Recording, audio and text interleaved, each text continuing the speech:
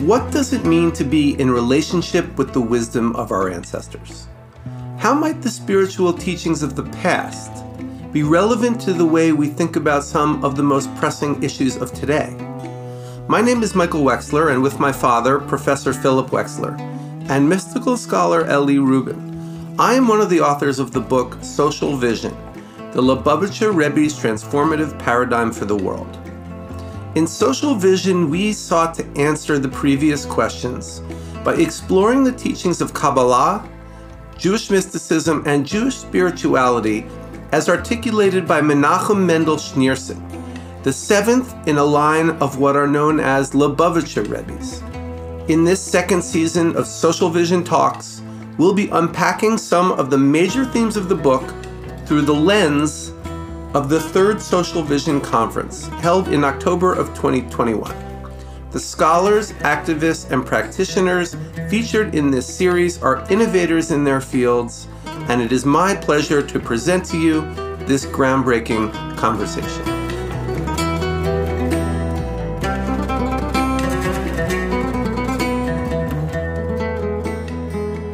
Today we'll be hearing from two preeminent scholars in the field of Jewish studies. Lawrence Schiffman of New York University is widely renowned as an authority on Judaic studies, with a special expertise in the Dead Sea Scrolls and Talmudic literature.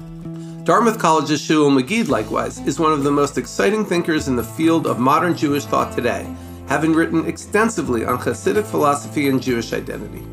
Their conversation at the Social Vision Conference in October of 2021 was entitled Exploring the Thought of Religious Giants. Please enjoy.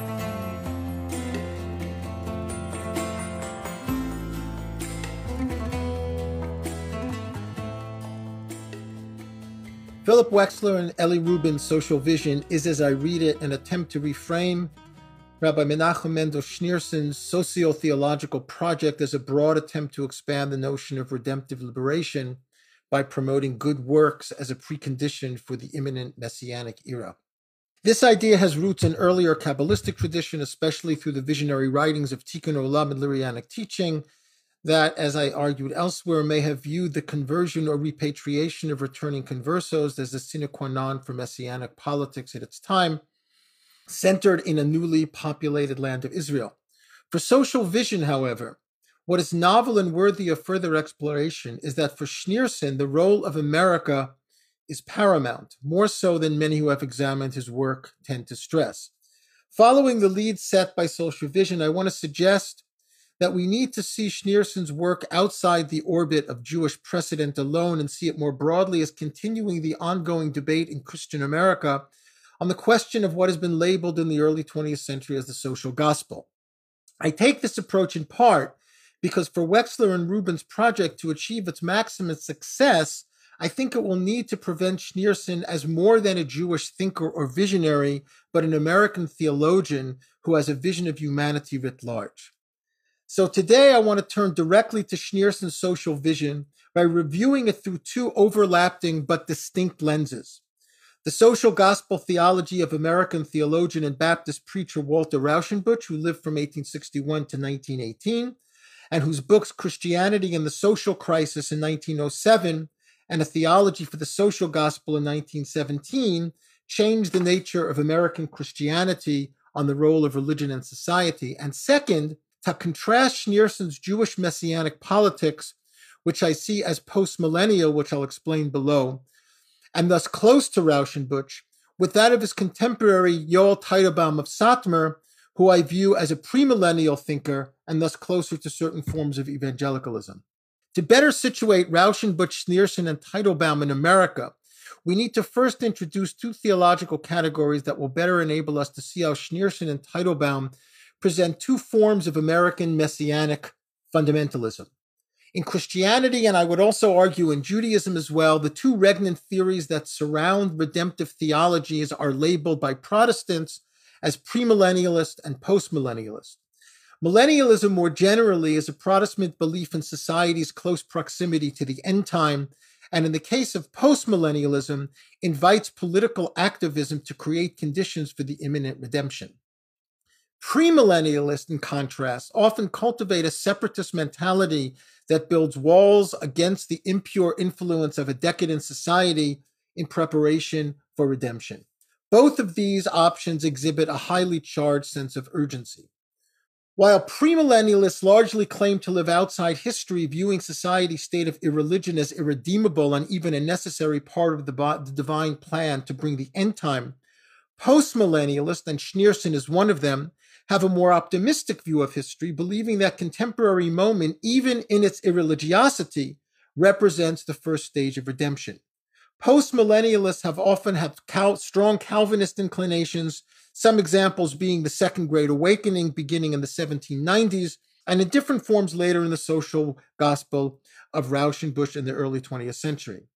In my view, Schneerson represents a form of postmillennialist Judaism, while Teitelbaum a premillennialist one.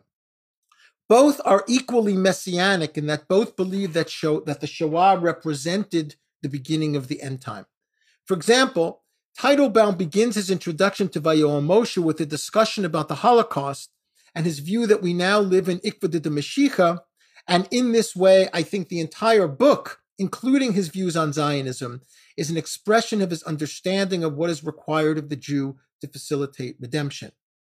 As Randall Baumer recently put it in his new book, Bad Faith, Race and the Rise of the Religious Right, citing Nelson Darby, he quotes, "I call premillennialism a theology of despair because it allowed evangelicals to throw up their hands in resignation, at the same time that the social gospel began to take hold among Protestant liberals based on the conviction that God can redeem not only sinful individuals, but sinful social institutions." End quote. Rauschenbusch's intervention of the social gospel, which I argue is a precursor to Schneerson's view, is based on what one interpreter called, quote, the kingdom of God as a social historical reality, end quote. That Jesus' message was one of social transformation by reaching out to the world and creating a moral society. It is a rejection of what Rauschenbusch calls an ascetic Christianity that looked inward and upward. As an example, I was immediately struck by the similarity between how Rauschenbusch viewed Jesus and Chabad viewed Schneerson in the title of Chaim Miller's biography, Turning Judaism Outwards, a precise title in my view, and one that draws us back to Rauschenbusch's fight with the church of his time. Jesus was for Rauschenbusch an attempt to turn an early pre-rabbinic Judaism, the Jesus movement, outward. Rauschenbusch's alternative to ascetic Christianity of the church was a reconstruction of what he called primitive Christianity, that he's drawing from the Tübingen school in the 19th century, that is, a reconstruction of the Jesus movement within Judaism as a movement of social transformation. He writes as follows, and this I'm quoting Rauschenbusch here. The kingdom of God involved the social transformation of humanity. The hope of eternal life, as it was then held, was the desire to escape from this world and be done with it. The kingdom was a revolutionary idea. Eternal life was an ascetic idea, end quote. While Rauschenbusch writes from within a progressive Christianity and Schneerson from within a highly traditional Jewish one, both, in my view, offer similar critiques of their respective religions by viewing the world not as a place to be denied, but as a place to be transformed.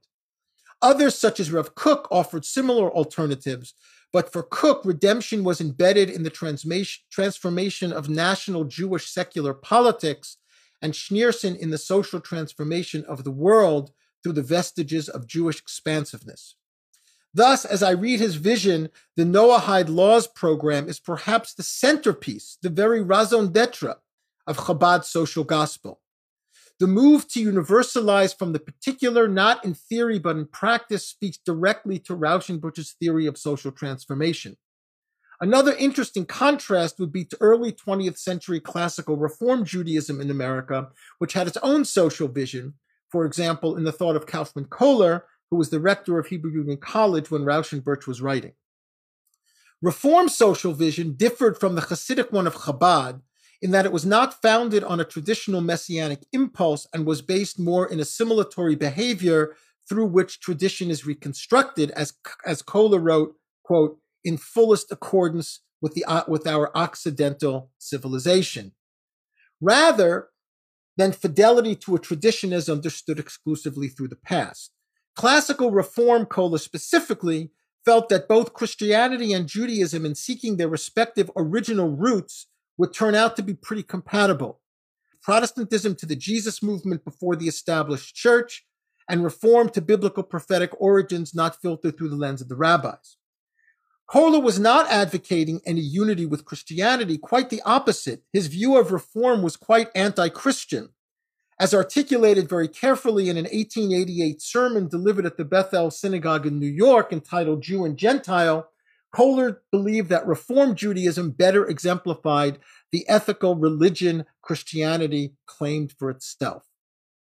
Schneerson surely won the day over Kohler and his spiritual progeny in post-war America, but one must consider that part of Schneerson's success is his traditional postmillennialism is that he intuited the multicultural turn in American society decades before it happened.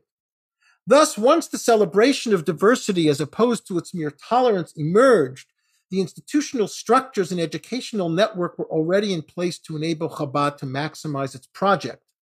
It took Reform social vision, very successful during America's progressive era from about 1880 to 1920, until the end of the 20th century to recalibrate itself in light of multiculturalism.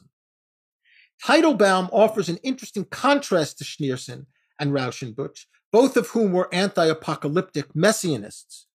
The coming end time, the Mashiach, would be hastened by creating the conditions for its coming through the cultivation of a moral society. That's both in Schneerson and Rauschenbusch. But for Schneerson and Rauschenbusch, America was the most opportune place to do this. For Schneerson, the Noahide laws in promoting a moment of silence in public schools was part of that vision turning Judaism outward, as Miller's book title suggests. Teitelbaum, on the other hand, was a more apocalyptic thinker. The prelude to Messiah required the appearance of a satanic force in the guise of Messiah in Christianity and Antichrist. For Teitelbaum, Zionism in the form of a secular state of Israel before redemption. In Teitelbaum's premillennial view, the surviving remnant must resist the temptation in order for the floodgates of redemption to open. Thus, for him, the Messianic act, that is for Teitelbaum, the Messianic act was one of resistance, shevi al taseh, not resistance to the moral corruption of the world. That was a given, even necessary, but the resistance of the secularization of the Messianic project in Zionism, even or dafka in light of its religious adherents. And here I want to make a somewhat provocative claim. If what I said before wasn't provocative, that depends. I do not think that Schneerson was any less anti-Zionist than Teitelbaum. They were each just responding to different iterations of Zionism.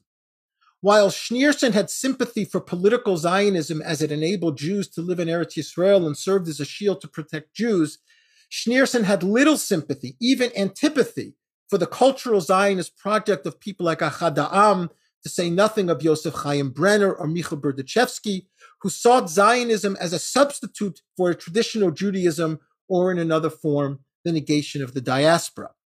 I would go as far as to conjecture that Schneerson's messianic project, his social gospel, is a decidedly diasporic one. Messiah will come from America because of America. America as a Medina Shel Chesed is the place where the social transformation can be best implemented.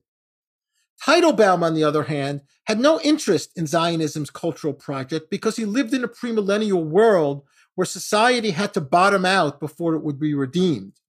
Thus, fighting pure secularism was futile, but he did care about Zionism's political project as the antithesis of the messianic trajectory, and thus fighting against it was for him the messianic act par excellence. America was crucial for Teitelbaum as well because its tolerance and diversity best enabled him to build his enclave of society and holy remnant in wait for the end time as illustrated in his vision of Kiryas Yoel. So I'm suggesting we can better understand Schneerson's project if we situate it with Rauschenbusch's social gospel and contrast it with Teitelbaum's premillennial apocalypticism. One big difference between Rauschenbusch and Schneerson was that Rauschenbusch's postmillennialism did not have redemption or the second coming as an imperative. It was certainly the goal, but the social gospel lacked the messianic impulse of premillennial Christianity that today envisions Israel as part of its dispensationalist redemptive vision. In this sense, Schneerson's social vision is post-millennial in tenor and practice, but somewhat premillennial in impulse, that is, that the end time is near. Even as I somewhat disagree with Martha Himmelfarb in suggesting that Schneerson is an apocalyptic thinker in her study The Apocalypse: A Brief History. For Schneerson, social transformation is thus not a slow process as in Rauschenbusch, but is generated by a belief that the final days are approaching. In some way, then, the alliance of Chabad and premillennial evangelicalism is not unreasonable, as each feel they are living on the cusp of redemption, as they each see it. And Schneerson and Teitelbaum share a vision of imminent redemption, but differ on how Jews need to respond. In practice, however, I submit that Chabad's premillennial inclinations may be more tactical than substantive, especially in its post-Schneerson era. Reading Chabad writings and books for a wider audience, such as Social Vision, Miller's Judaism Turned Outward, or Simon Jacobson's Toward a Meaningful Life, one gets more of a sense of Walshall Rauschenbusch than the contemporary angst and expectation of premillennial dispensationalists like Tim LaHaye's Left Behind books, an apocalyptic pulp fiction series that sold more than 70,000 copies. In Israel, it's a different story, as the messianism fomented by Cookian Zionism in some circles has become fused with Schneerson's social vision. Think of the work of Yitzhak Ginsburg, among others. This naturally speaks to a more highly charged messianic activism than we see in America. Thus, the premillennialism of Chabad is more potent in its Israeli iteration.